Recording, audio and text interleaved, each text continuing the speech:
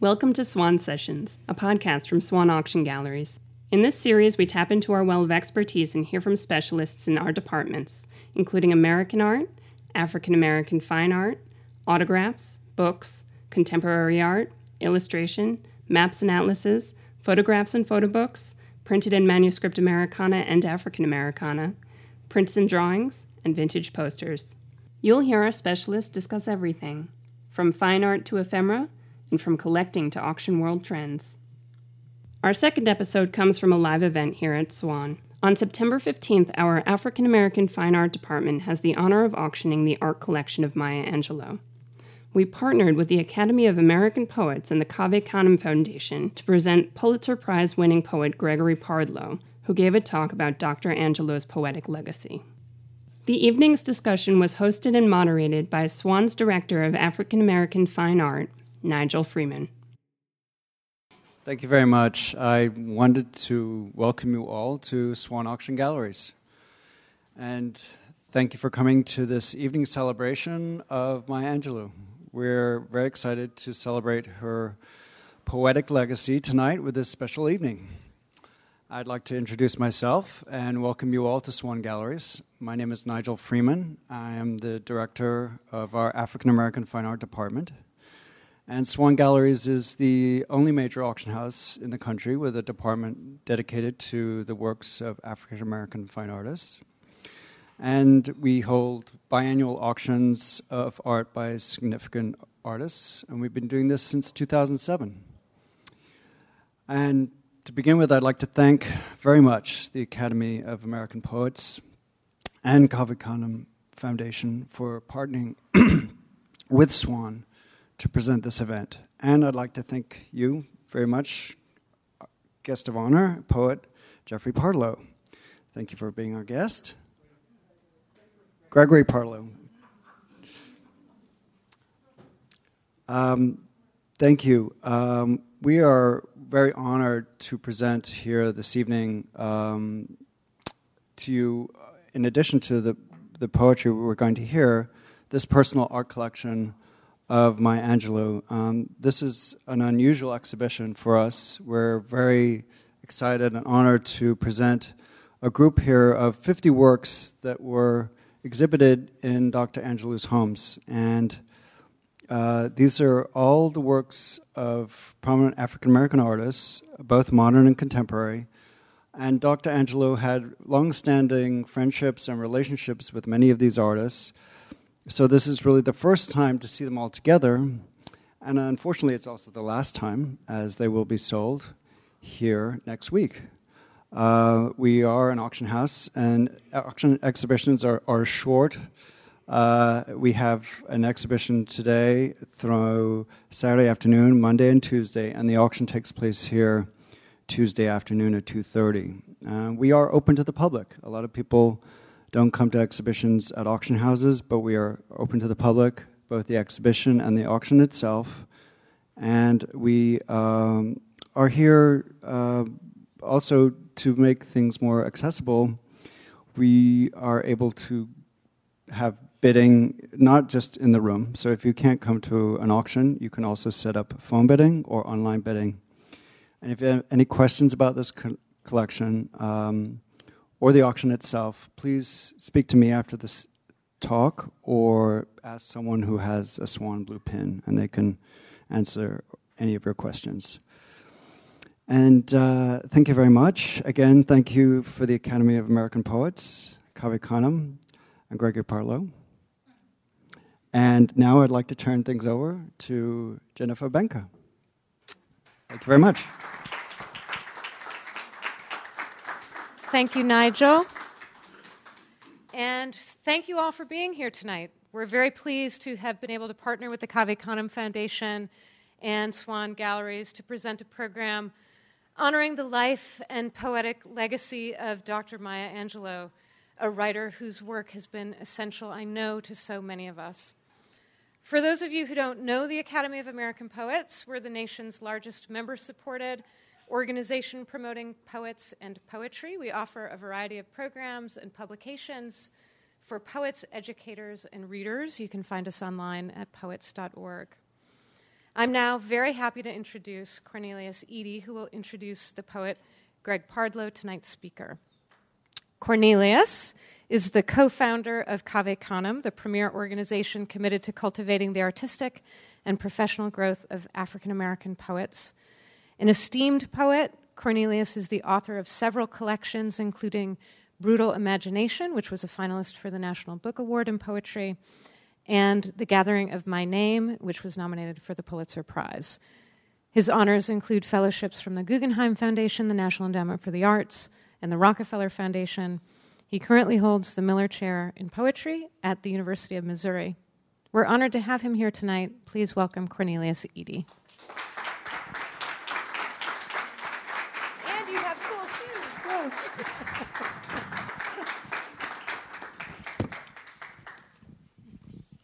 Thank you, Jen. It is really a wonder and pleasure to be here among Dr. Angelou's collection, which I had no real, we didn't think actually poets do things like this, right? Poets are poor and they live in hovels and they don't collect things, or they collect stamps maybe, right? You know.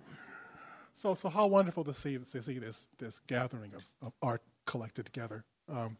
Many of them, I believe, are originals.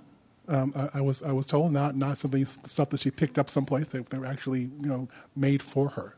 So what a unique collection this is, and it is a real honor to introduce Jeff Pardlow and the great. And this is something that goes on. This is going on for a long time, guys. And so there's no disrespect meant here. Greg is a Cave Canem fellow, which I think now will hopefully you'll see the sort of the connection between where we are, who we're representing here tonight, and this really fine poet, who I knew as a baby poet, who has grown into such an incredible, strong voice. When I read his second book, Digest, which has this incredible way of collecting the world and translating the world, I thought of Whitman. And the reason I thought of Whitman was because, like Whitman, this is a restless poet. This is a poet who walks. Many of the poems, you will see him in action, in motion. He's very rarely still in a poem, like Whitman. And you also notice that even when he's at rest, the mind is moving. Whitman would say things like, Whitman would say things like, we think about the poem Song of Myself, which has micro and macro built into it. The idea of the real Brooklyn that he inhabited, and yet ability to have the first person sort of expand from the physical to the metaphysical. This is a poet who will tell you, a text dropped in the brain pans rattles the way astrophysics say they can heal the birth of time, tuning the salt rim of Saturn. And you hear that echo again. The thing that I also brought to mind when I read Greg's book was another quote of Whitman. What is it then between us? And this is a kind of an interesting legacy that you find in this book for me. Where we are right now, what it is between us, our histories, our legacies, put through the intelligence and breadth and beautiful language of this very aware and alert poet. It was a real pleasure to read this book and get this information, because for me, this was an announcement of where things in African American poetry and in American poetry are going. It was a true announcement to me to see that this is where we are. And this is who we are. And it is an inclusive voice. It includes all of us. It's a beautiful book. He is a beautiful writing, a human being. I've joked to Greg many, many times that when he won the Pulitzer, from that point on, whenever people mention the name in passing, oh yeah, Greg Poggle, I get this. I've been doing it for months. Greg Poggle, just automatic. I have a friend, a colleague, where I teach in Missouri, who has the same reaction to the word ice cream. Ice cream. Greg Poggle. Because not only is it the fact that he's won the Pulitzer, but the fact that the book is in the world, and that it will be seen and read and shared and passed along, and inspiring other poets that will now say, oh yeah, I can do that. That's where poetry can go. That's what poetry can contain. This is what a poet can actually do with language. So, Greg Pardlow.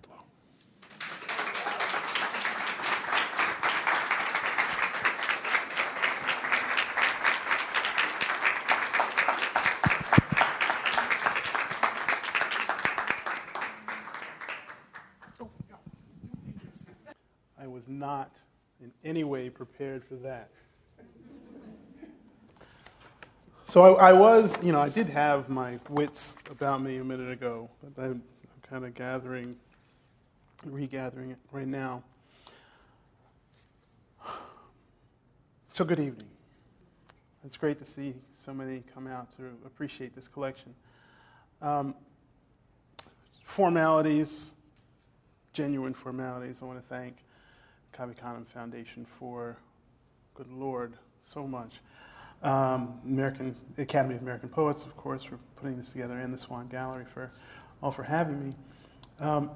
On, as Nigel points out, this both auspicious and somewhat solemn occasion. As well, on the one hand, we know that we get to experience all this beautiful art. It's also going to be disseminated throughout the world.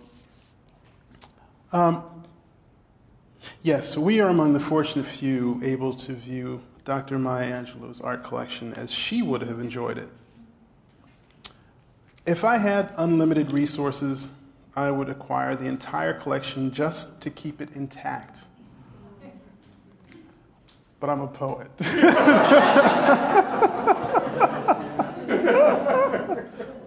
I can dream.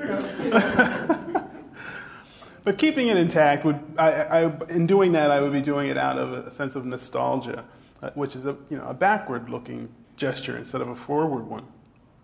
And it took a remarkable lifetime for Dr. Angelou to just assemble this collection. Each piece retains some aura, some trace, some residue of the pleasure she took in each of these items. This means that those of us who do win the privilege of adding one or more elements of this collection to their own also win the honor of carrying forth some of the spirit of Dr. Angelou's legacy. And by the way, I am committed to using the honorific doctor, as you see we all are when referring to Dr. Angelou. Not only because more than 50 universities bestowed honorary degrees on her, but we also understand that the conventional routes to the highest echelons of academic life were all but closed to many women of Dr. Angelou's generation. And all the more forbidding to a black single mother from the rural South.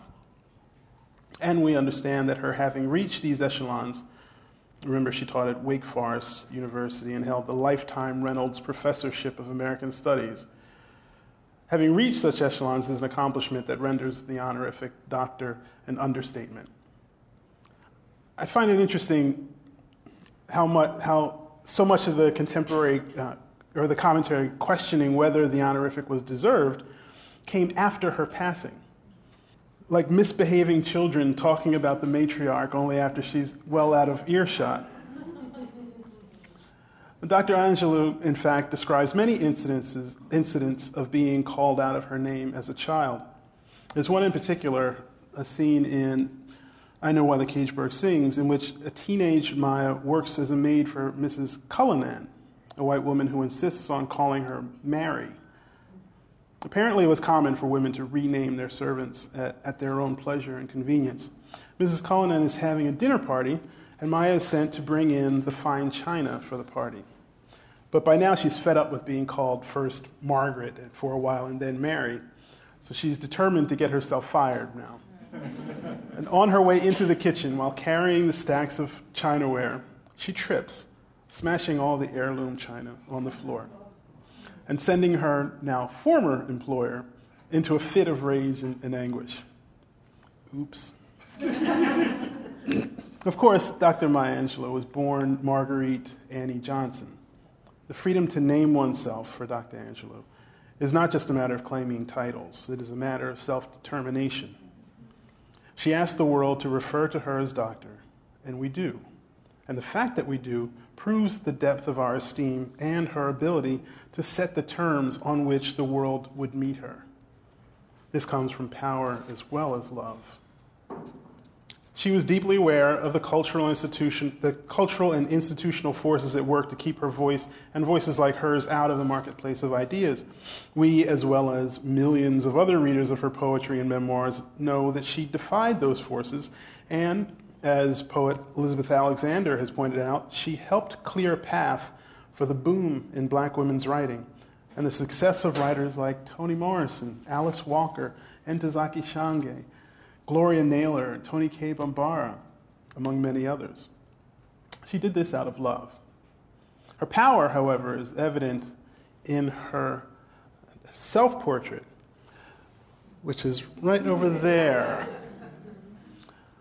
The protector of home and family.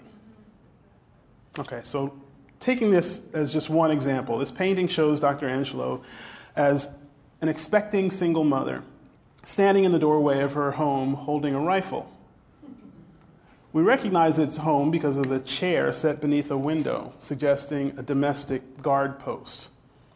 She is pregnant, but the striking detail for me is the fact of her finger on the trigger. And this reminds me of another incident in her second memoir, Gathered Together in My Name. Her son, Guy, is being threatened by the Savages, a street gang in Brooklyn. And Rita, as she calls herself at that time, pays a visit to the gang leader's home, where she threatens to kill his entire family, including an infant. She shows the gang leader a gun in her purse to prove her ability to make good on the threat. All of this is in order to protect her son. Of course she's bluffing. But her son doesn't have any problem with the gang thereafter. So at this point, I want to point out that she was, at the onset of her life, in fact, a Brooklyn poet.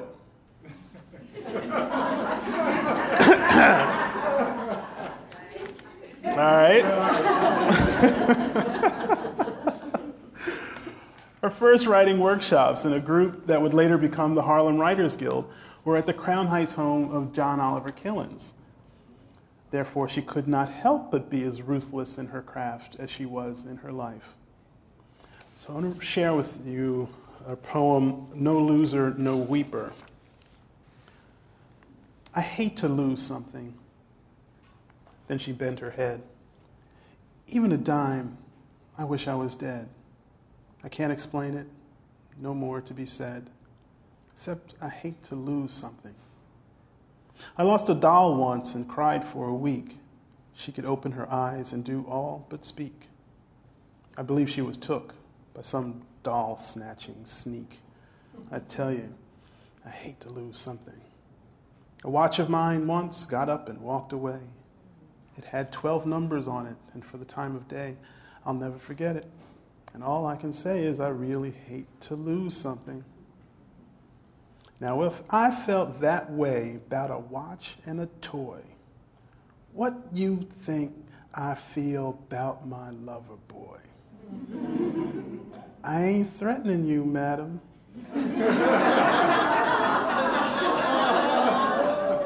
But he is my evening's joy. And I mean, I really hate to lose something. It's just fantastic. And so,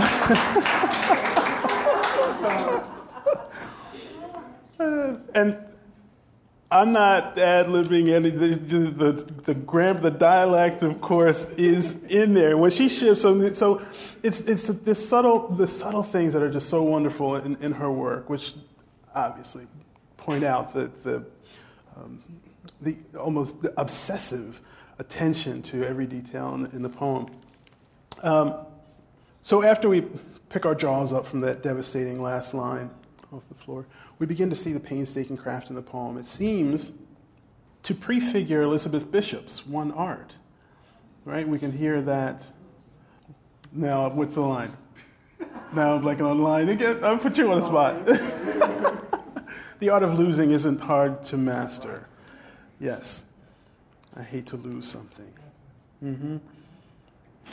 So it's also fascinating to put these two poems side by side, and it's certainly appropriate to reference Bishop as much of a diligent, if not obsessive reviser as Dr. Angelou in her writing practice. Dr. Angelou defied criticism that she was a natural writer. Although many writers would love to be called natural, she understood the term was not meant entirely as a compliment. A natural writer, in this context, would be one who writes without craft, intellect, or self-awareness. It suggests a kind of naivete, a lack of sophistication. From the Paris Review interview with George Plimpton, she says, quote, "I try to pull the language into such a sharpness that it jumps off the page. It must look easy, but it takes me forever to get it to look so easy. Of course, there are those critics, New York critics as a rule, who say, well, Maya Angelou has a new book out, and of course it's good, but then she's a natural writer. Those are the ones I want to grab by the throat and wrestle to the floor because it takes me forever to get it to sing. I work at the language. On an evening like this, I look out at the auditorium. If I had to write this evening from my point of view, I'd see the rust-red, used, worn velvet seats and the lightness where people's backs have rubbed against the back of the seat so that it's a light orange. Then the beautiful colors of the people's faces, the white, pink white, beige white, light beige and brown and tan. I would have to look at all that, at all those faces and the way they sit on top of their necks. When I would end up writing after 4 hours or 5 hours in my room, it might sound like it was a rat that sat on a mat. That's that, not a cat. But I would continue to play with it and pull at it and say, I love you. Come to me. I love you. It might take me 2 or 3 weeks just to describe what I'm seeing now. And if the language did not come already to meet her needs, she would expand it. How long, for example, did it take for her to come up with a word like phantasmatalities, which she used to describe figures in a painting whose personalities are lost to time? But it's a word we might use today to describe victims of racial phobia. Her work and its insistence on precision and personal truth keeps opening up to successive generations of readers. And coincidentally, she says, quote, I'm using the first person singular and trying to make that the first person plural so that anybody can read the work and say, that's the truth, yes, and live in the work. In this impulse towards social relevance, Dr. Angelou had a uniquely African-American problem to solve. All at once, she had to find a way to communicate the story of her experience, the elements of which, now brutal, now quietly searing, now glorious and phenomenal. In our culture, these are easily appropriated and sensationalized in pulpy melodramas and typecast farces. She had to communicate this material in a way that reclaimed it as human experience without neglecting her duty to literature, her duty to art. That is, without succumbing to polemics and didacticism. One of the ways she did this is, as she says, as she mentioned, making the first person singular suggests the first person plural. Another characteristic of her work was her genuine fairness, just the ethos of the work. She was honest with readers and the subjects of her poems, white liberals and bourgeois blacks alike. So I'm going to read you a couple of poems suggesting, well, I'll leave it to you. On working white liberals. I don't ask the Foreign Legion or anyone to win my freedom or to fight my battle better than I can. Though there's one thing that I cry for, I believe enough to die for, that is every man's responsibility to man.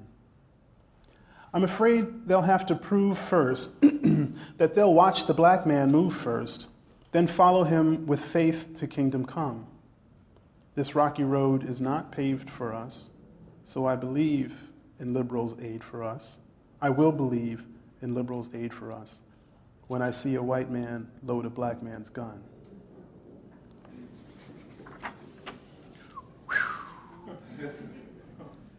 And then there's the sepia fashion show.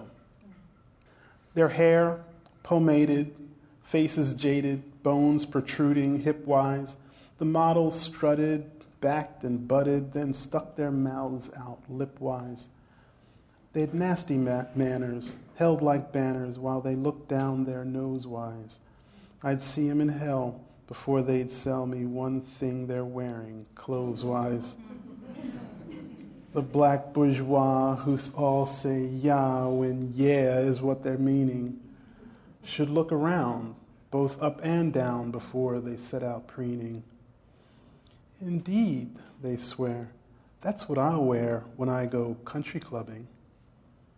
I'd remind them, please, look at those knees you got at Miss Ann's scrubbing.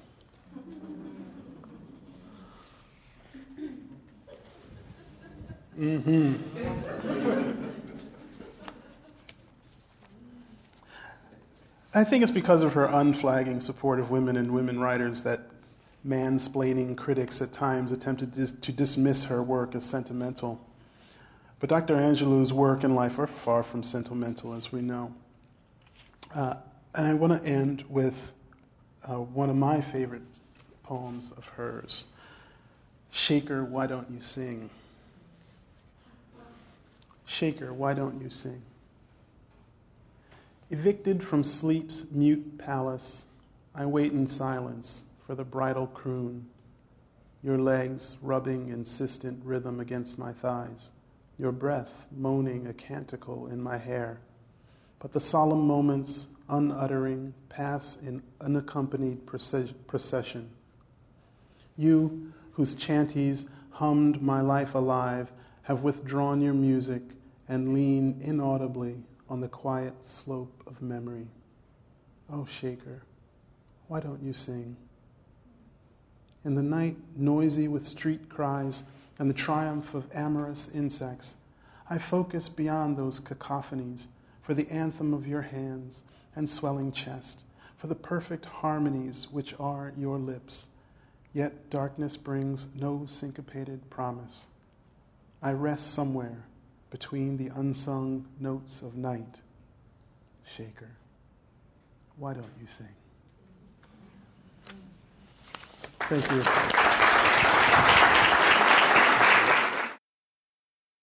Thanks for listening to Swan Sessions, a production of Swan Auction Galleries. We'd like to thank our partners, Academy of American Poets and the Cave Canem Foundation, for helping us assemble this event, and the insightful Gregory Pardlow for his skillful reading and astute observations of Dr. Angelou's timeless works. We hope you'll support the work of these two great poetic organizations.